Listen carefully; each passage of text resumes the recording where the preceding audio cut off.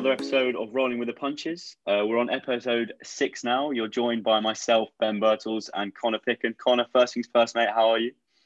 No, I'm doing good, thanks, Ben. And I'm excited. We've got a fair bit to talk about in this episode, don't we? I mean, not all of it is the most amazing kind of light right now, but it'll be a good episode.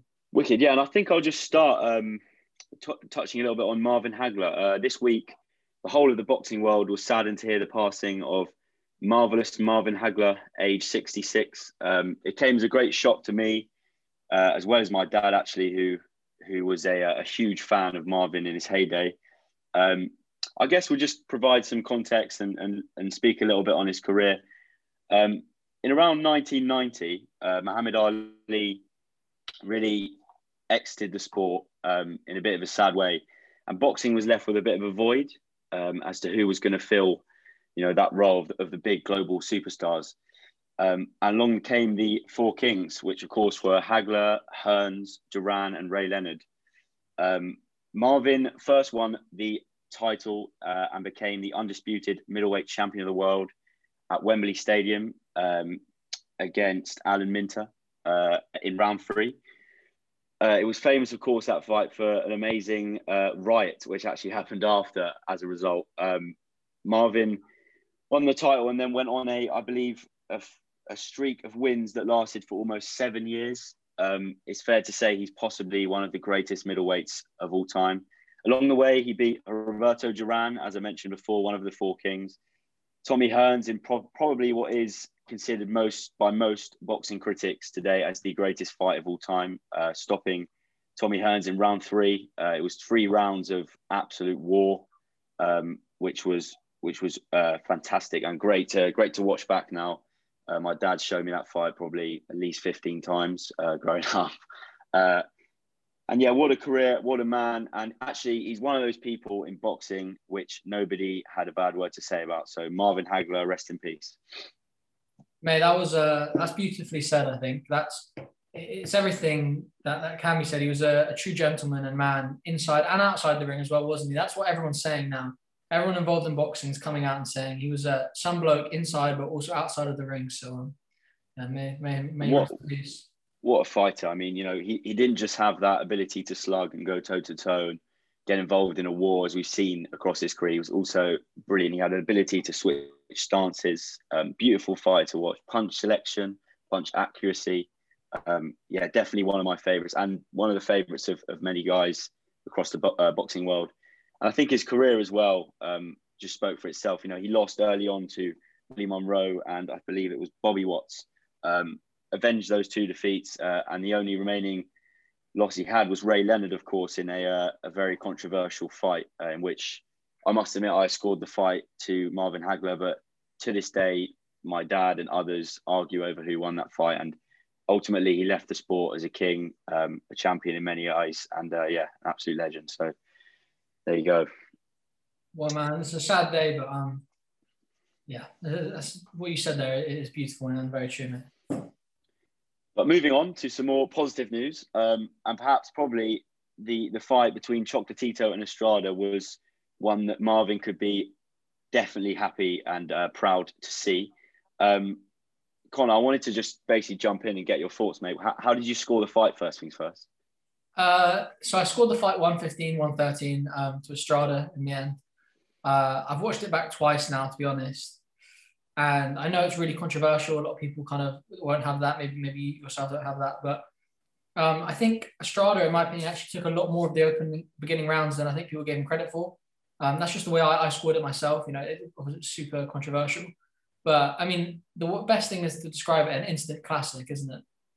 Oh, I mean, Eddie Hearn put it as his, the greatest fight he's ever seen, which I think was a bit of an exaggeration, but I can certainly see it's got to be up there. I think it was a total of 2,500 punches thrown combined, which is just astonishing. When you think Yildirim only threw 82 in his fight with Canelo, those numbers really, they're put into context. But from my point of view, considering I picked Estrada and I was fairly certain that Estrada would get the job done, it'd be quite easy, I think, for me to just rest on that and say I told you so sort of thing. But actually, I scored about 115 to 113. I agreed with Jose, I think his name is Jesse Reyes, that's it, the judge. I scored about exactly the same as him, but it was very close. And I think there was a few mentions of robbery online, which I think is harsh. My first thoughts after having watched it were he'd been robbed there on one of the cards. And certainly we'll talk a bit about that card in a minute. But for me, I felt Chocolatito did the more accurate and cleaner and measured work. It just sort of depended what you like. I mean, Estrada threw flashy combinations, in a lot of bunches with a lot of speed. But for me, Chocolatito is more accurate of the two across the rounds. But yeah, what a fight. I mean, he was more accurate. He did land more punches, Chocolatito did. But exactly what you say there depends what you like. And I mean, I suppose also I think watching it live, I probably prefer the flashy combinations and maybe moving a bit quicker. But when we're there, maybe I'd probably agree with you. I mean, I don't know. That's the beauty of it. But I mean, one thing I want to touch upon on this fight, because you mentioned Yildirim, and did you see Eddie Hearn came out, was it a few days ago, and said he paid more to Yildirim than he paid either Chocolatito or Estrada for that fight. And that kind of shows it's quite, obviously everyone knows that it's because Canelo is such a big name and how much he brings in, but it's almost insulting to release that as a public information, I think, to Chocolatito and Estrada, the fact that he paid Yildirim more money than he paid either of them. I think it's the way it goes, mate. And obviously Canelo's the big draw, isn't he? But when you put it like that, it's pretty sad, I've got to say. But those two, I mean, they're all-time greats for me. I think Chocolatito, Roman Gonzalez's career it doesn't get enough credit. And actually, speaking of the pound for pound, which we touched on in the last podcast episode, I've actually moved Chocolatito into my current top 10 after that performance. Whereabouts? Right at the bottom. So he slots in at number 10. I actually think number 10, you can make an argument for number 8, 9, and 10 being a super flyweight at the moment. I think you could have Estrada, Chocolatito, and Ioka all in there. They're all huge names, huge fighters, and I can't wait to see them all, keep fighting each other. And I think Eddie can deliver that. And that's what's beautiful about the super flyweight right now is that none of them, probably because they know the money isn't there if they keep the kind of the undefeated record because they're less kind of commercial value isn't as big, but they're just happy to fight each other. And imagine if we saw that now in the other weight classes. I mean, I think if they do all fight each other, they would have all fought each other twice by the time they retire, and we're not going to see that in any other division. No, you're spot on. Yeah, spot on. And then just obviously it's going to be another one this week. David Sutherland scored that bout 117 to 111, which how many? I'm trying to do the maths. I think he would have needed to give about 9 rounds, I think, it's 9-3, isn't it? It starts 120, I think. So he gave 3 rounds to Chocolatito, I think. Anyway, some good news, some positive news on that is that finally a governing body has, after our rants in the past few weeks about them, they've stood up and said something. So the WBA, I believe, has suspended his judging license or officiating license under the WBA, and they're going to give him a chance to explain how and why he scored it that way, which I think is a really positive thing. But look, I just can't see how someone can give Estrada 9 of those rounds. I don't know if you agree, mate, but yeah, it's disgusting again, and it's also quite nice to come from the governing body because Eddie Hearn can't, as we said in the last episode, can't really do anything. The promoter can't, and so it has to come from the WBA, and hopefully we'll see the WBC follow, WBO, IBF. I think it would be great to kind of see the rest of the governing bodies follow, and maybe after this, use it as an example going forward. So maybe referees will be kind of, I don't want to say it's corrupt, but it's biased. And that's what the word is. Like, no matter who you are, you can't score the fight 117. So there obviously is some bias there. And I don't know where it comes from, whether it's kind of a corruption or whether it's just a hatred for another fighter. I don't know what it is, but it is so messed up and it's disgusting. Yeah, it was certainly a close fight. And look, if you give that fight for in favour of either fighter, I can sort of see you get away with it. But that wide is just, it's not just improbable, it's impossible for me. But what I just wanted to get your thoughts now, really, which is sort of what's next for Chocolatito. Can you see him coming back again and having another fight? I mean, certainly from my perspective, he doesn't look like he's lost it. No. And actually, he gave a fantastic interview. I don't know if you saw it after the fight. just such a happy guy, just such a good bloke. They're both great blokes. I've got so much love for both of them. I'm being a bit of a fanboy here, but I really can say I admire both fights. But yeah, what's your take on that? What do you think's next for both of them? Well, I agree. Like what Estrada said after the fight was, Chocolatito, he said Choc's a great guy. He deserves the trilogy. I thought I won that. Have to check the card. Don't know if I was up. And it's like, in his own head, the honesty there is just so amazing. And oh, mate, yeah, I can't tell you how relieving it was to hear those two interviews. It's just like, these guys are proper. Do you know what I mean? Exactly, proper. Mate. Like, real men. I think for Chocolatito, I probably want the rematch straight away because as we've seen with kind of trilogies before, and I suppose big fights, is you've got to strike while the iron's hot because that's when these fighters can get the most money, and that's what they deserve. All they deserve is the most money, right? Because they've already particularly Gonzalez. Exactly, and they've already got their legendary status, in my opinion. They basically do, and they've got the status. And now I know Estrada's got his mandatory with Ring Vasai. Is it Ring Vasai? Ring Vasai, yeah. I think it's the WBA, is it? I could be wrong. I can't remember. I'm not sure, but he's got that. But I mean, if I was him, obviously it depends on the money. I'd just give up the belt and then go for the rematch straight away because that strike with the iron's hot, that's when the most money's going to be. And you've already got the legendary status. So it depends what he wants. Does he want legacy or does he want money? And that's what's going to boil down to, right? Yeah, I think it'd be nice to see Chocolatito leave the sport at the height of his powers. So if he now went on to fight, 10 more times and ended up leaving the sport, at a lower level, it'd be quite sad for me. So I think you're completely right when you say just sort of cash in, try and get that trilogy, and then maybe leave the sport because he's already a legend in my eyes. I love Roman Gonzalez, and that fight for me cemented him as one of my favorite all time fighters. I really do mean that. So yeah, couldn't agree more, mate. Brilliant, and then I can't wait for the trilogy. If it's going to be anything like the second and even the first one I watched in the build-up, I mean, it doesn't even need to be promoted. It's some fight. I think that 12th round for me, I mean, it's round of the year. I can't see a round beating it just because, I think in Estrada's corner, they were telling him, you're down on the cards. You need to up your tempo and stuff. And he did exactly that. And not only did he do that, he did that and more. And in the 12th, it just became an absolute war. Fast hands, accuracy. There was so much going on, like from the blind eye, it might just look like loads of hands, but there was so much going on across that round, and it was just a fantastic thing to see. Can't wait for what's next. And I mean, I think you actually said this to me on voice notes. We were talking about after the fight, and you were like, the only thing that let that down was probably the DAZN commentary, because listening to it and it just I was hoping, I'd love to hear Mike Costello's voice over that 12th round. Yeah, I mean, I don't want to be too critical because I know DAZN it's early stages a little bit, and they're probably still trying to get things right. But I've got to say, I have to be honest here, and in my evaluation of their commentary, it's not been good enough in recent weeks. And I don't want to say it was biased in that fight by any means, but I felt they favoured Chocolatito a little bit at times. But maybe that's just because everyone loves him. If you know him personally, I can imagine it's just like, he just seems such a lovely bloke. But it's frustrating. It was not good commentary, and it didn't live up to, how do I say it? The commentary wasn't as good as the fight was, and it deserved better commentary. But I mean, as DAZN get better, I'm sure they'll kind of build their commentary team and move forward, hopefully.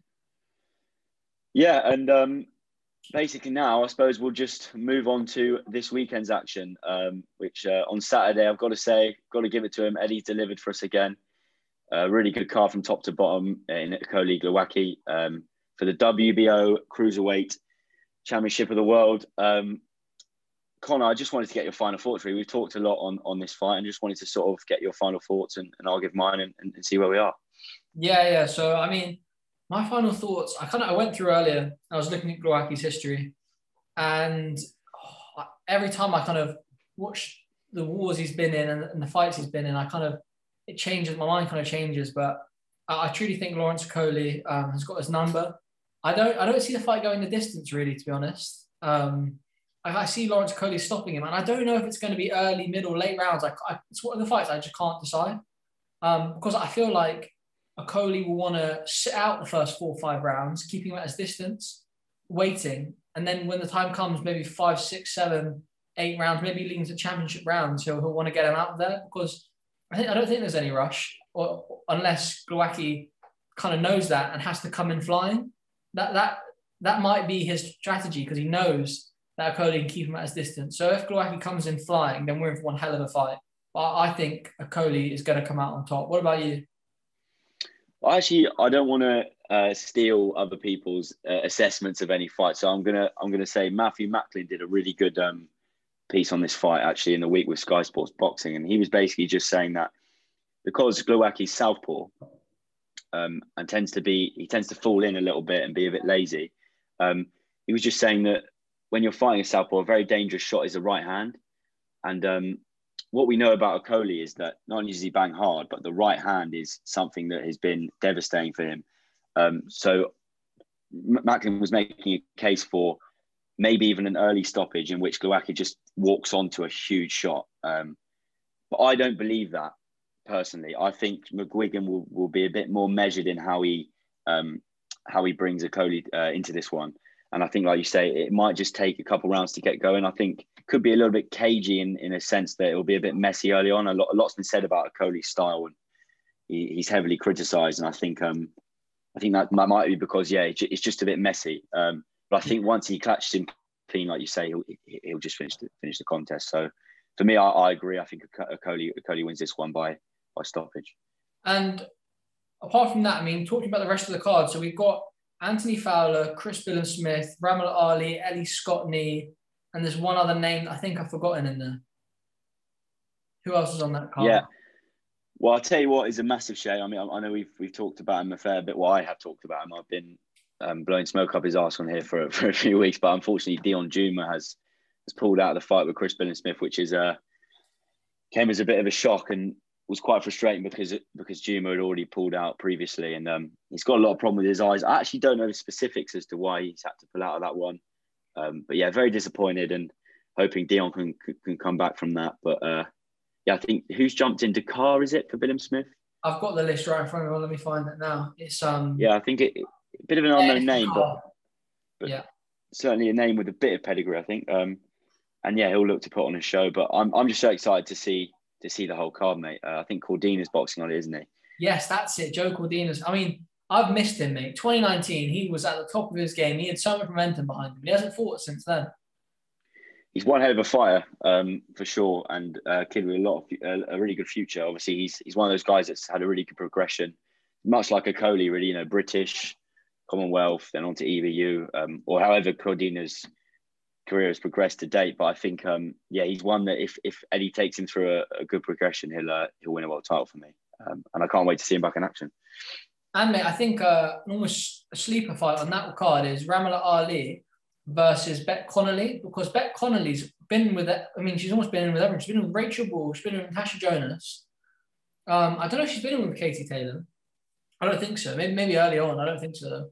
And it's just maybe she's also been in with I was going to say Savannah Marshall, but I'm not sure. But she's definitely been in with Natasha Jonas and Rachel Ball, and she is tough as fuck, mate.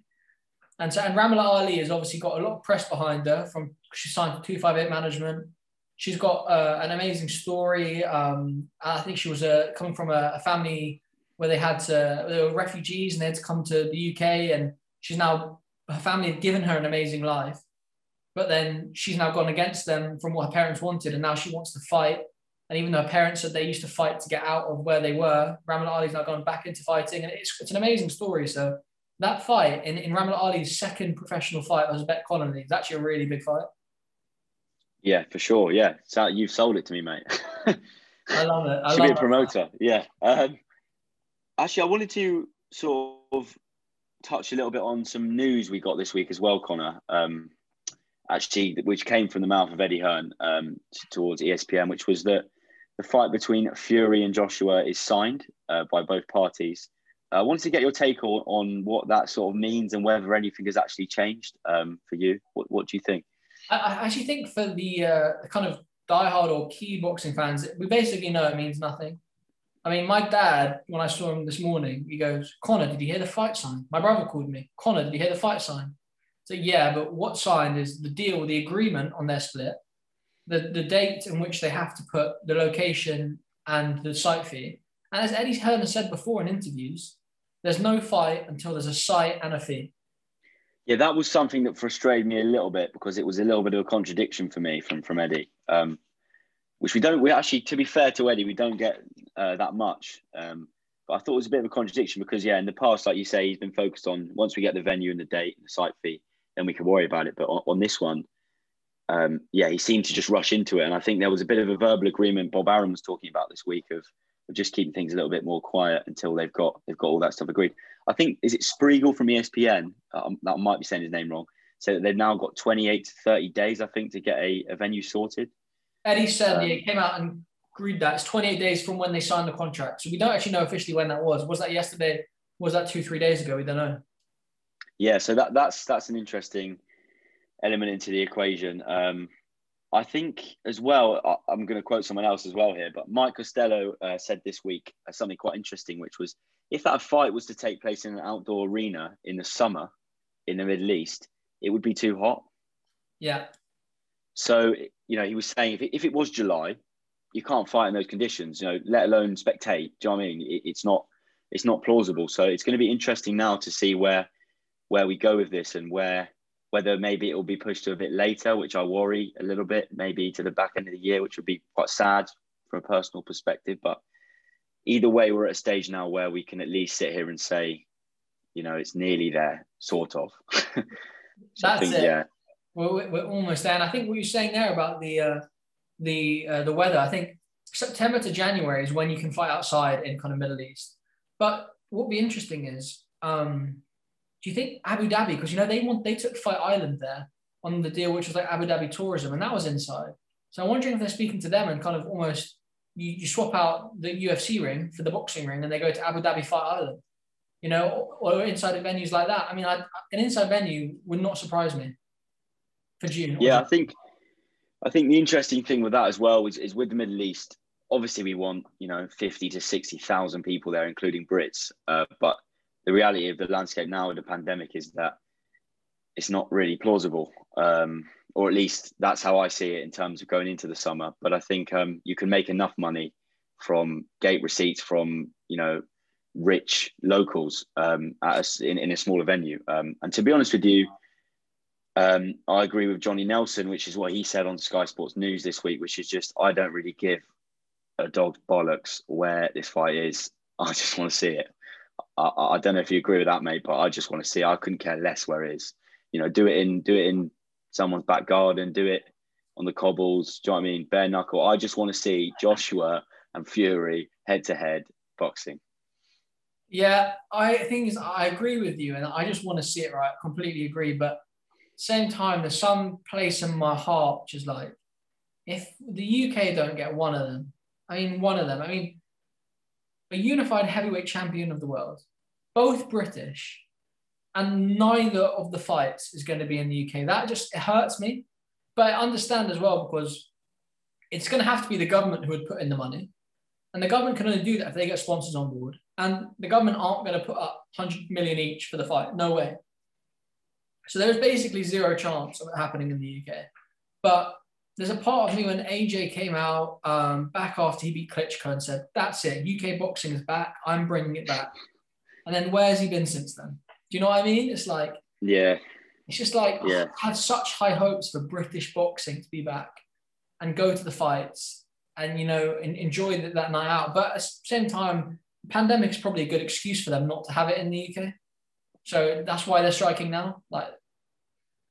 Yeah, I think the second one for me has to be in the UK. If it's a 2-fight deal, the rematch has to be in the UK. There's no excuse once you've cashed in on the first one for having that fight anywhere else apart from Wembley or the Tottenham Hotspur Stadium. You can't make a case for it being anywhere else. You've made your money. Now you've got to come and give us what we want. And I just thought it was very sad hearing Fury's comments that he doesn't wish to fight in the UK ever again. Because for me, he will finish his career regardless, because he's won that Ring magazine twice, the only UK fighter to do it. He will finish his career regardless of what happens with Joshua as a British boxing legend. And I think the Brits deserve, the amount of people that have travelled out to his fights in America, the Brits deserve Tyson Fury boxing on British shores before the end of his career. You're right. You put it really well there. It was just like, it was so upsetting. I know he's taking the piss a bit, talking about drinking pints, just wants more money in his pocket, all that. But that interview was in such a shit mood. And I watched that and just thought, part of me thought, you prick. I mean, the amount of support you get, the amount of loyalty that these fans have given you, the support from the books, from the merchandise, from everything, from coming back. I mean, what he's done is completely amazing. He's done it on his own terms, but without the fans, there's no room for it. And for him just to say, what did he say? Las Vegas is my home. What?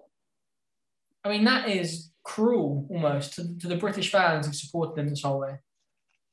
Yeah, I mean, I think the other thing that we have to bear in mind is you have to take things that Fury says with a bit of pinch of salt, because he's a wind-up merchant. And it's quite funny to me how, like, 2 days before Eddie says he signed the contract, Fury's put pen to paper. He says he's not going to fight him and all this kind of stuff on the MTK card. So he's just on the wind-up, mate. That's just him. But I do agree a little bit with you. And as I touched on before, it will be sad for me personally not to see Fury box again in the UK. Yeah, it will be. I mean, I've never seen him box live. I'd love to. Have you ever seen him box live? No, mate. So I think it was the Chisora 1 with Fury, which I was meant to go to, but there was a problem with with the trains, which it finished very late. I can't remember the specifics of it, but I've never seen Fury live, which is something like I said, I would regret if he finished his career without boxing in the UK for sure. I'd love to see him live, yeah, for sure. I think, yeah, he's one of those guys you've got to say to your kids that you saw. But then, so is Joshua. So you've got to give that man the credit too. Very, very true, mate. Anything else, mate? Anything this week that's pissed you off, or anything you want to talk about? I'm just trying to think on any fights I want to touch on. I mean, I suppose I was quite upset to see Shannon Courtenay, her rematch versus Rachel Ball. I think that's on the Povetkin undercard for the WBO, I think. That's been rescheduled because Rachel Ball's suffering from coronavirus. It's quite sad. So hopefully she recovers quickly, sending our thoughts out to her. But that was a fight I was really looking forward to because Shannon Courtenay, for me, had such progression behind her. And then she just boxed awfully. Am I right in saying Ebony Bridges has stepped in for that one, mate? Exactly. And Ebony Bridges is fucking hard as nails, mate. So, I don't know what your opinion kind of is on female boxing, and maybe we could do a segment on this another time, but I love it right now, and I think it's really taking off. And that fight, it is brilliant. Ebony Bridges versus Shannon Courtenay. Fair play to have taken that Ebony Bridges at such short notice. Yeah, no, definitely for sure. You're not going to pass up a shot, to fight on that stage. So it was good. It was good that they've rescheduled it, but obviously sad, as you say, that we couldn't see the one that we were going to see originally, which was Rachel Ball, who I love watching because the names slipped. Who did she box in fight camp for Rachel Ball? Natasha Jonas, is it? Yeah. Was it? It was. I've got her track here. I remember watching her and just thinking, "Wow, you are not only tough, but you are brilliant." And I think a lot of the women's fights at the moment are showing up the men's fights a little bit. For certain, I think sometimes the style in which the female fighters seem to box is just ends up being a war at times. So it's good to watch. No, that was it. She fought beat Beck Connolly, and then she went and fought Shannon Courtenay in fight camp, which was when she beat her. Yeah, correct. That's the fight. Courtenay, sorry. Yeah, it slipped my mind. But yeah, excited for that one for sure. And I think that's the good thing about female boxing right now is that it's obviously nowhere near, I think, the boxing level and that kind of the height of Chocolatito Estrada, but it's the same. They're all happy to fight each other.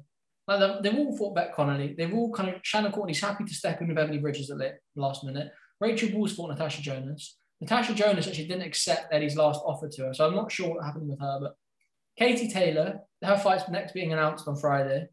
And Cecilia Breakhouse, her fight recently was amazing. I think women's boxing right now is great because they're all happy to fight each other. I mean, the only issue for me is the 2-minute rounds. I think they deserve 3-minute rounds, to be honest. I don't like the fact it's 2-minute round in female boxing, but that's my only issue with it, really.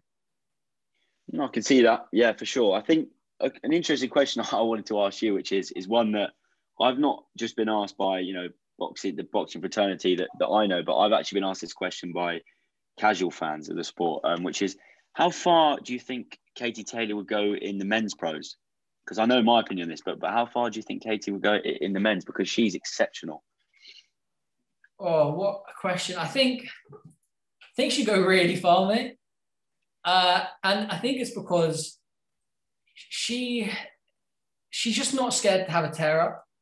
And although obviously that's not really what you want, to kind of have a long boxing career, but it's the way she chooses her angles and goes from body to head. So I think it's so hard to compare because I actually don't think once you're that level of an athlete, the gender has actually much to do with it. She's exceptional, mate. Exceptional fight all the way through from the amateurs to the pros. She's been, the fighting pride of Ireland for me to date. She's exceptional and someone that I think Ireland should be very, very proud of. What do you think? How far do you think she could go? Certainly British, and certainly beyond that for me.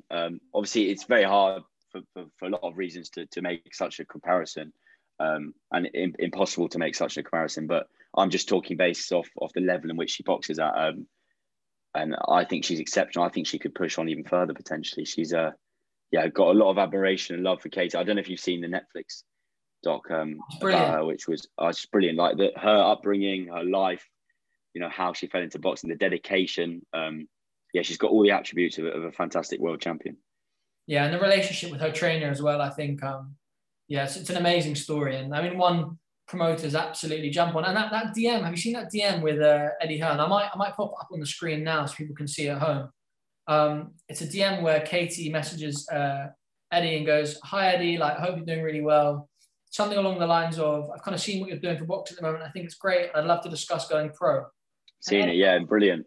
It's amazing. I'll put it up now so you can see it. And it's just from that to where she is now, mad. I mean, what a job Eddie has done with her and what she's done, obviously, herself. But it's amazing. Well, listen, Conor, I think we've covered a fair bit there. Obviously, there are a few more things to cover in the coming weeks. Obviously, Dillian Whyte on the 27th, which I think you can join me in saying I'm absolutely buzzing for. We'll probably have a fighter interview out on the Friday, so look out for that. But apart from that, Conor, it's been a good episode, and thanks everyone for listening. Yeah, cheers, guys, and thank you, Ben. Yeah.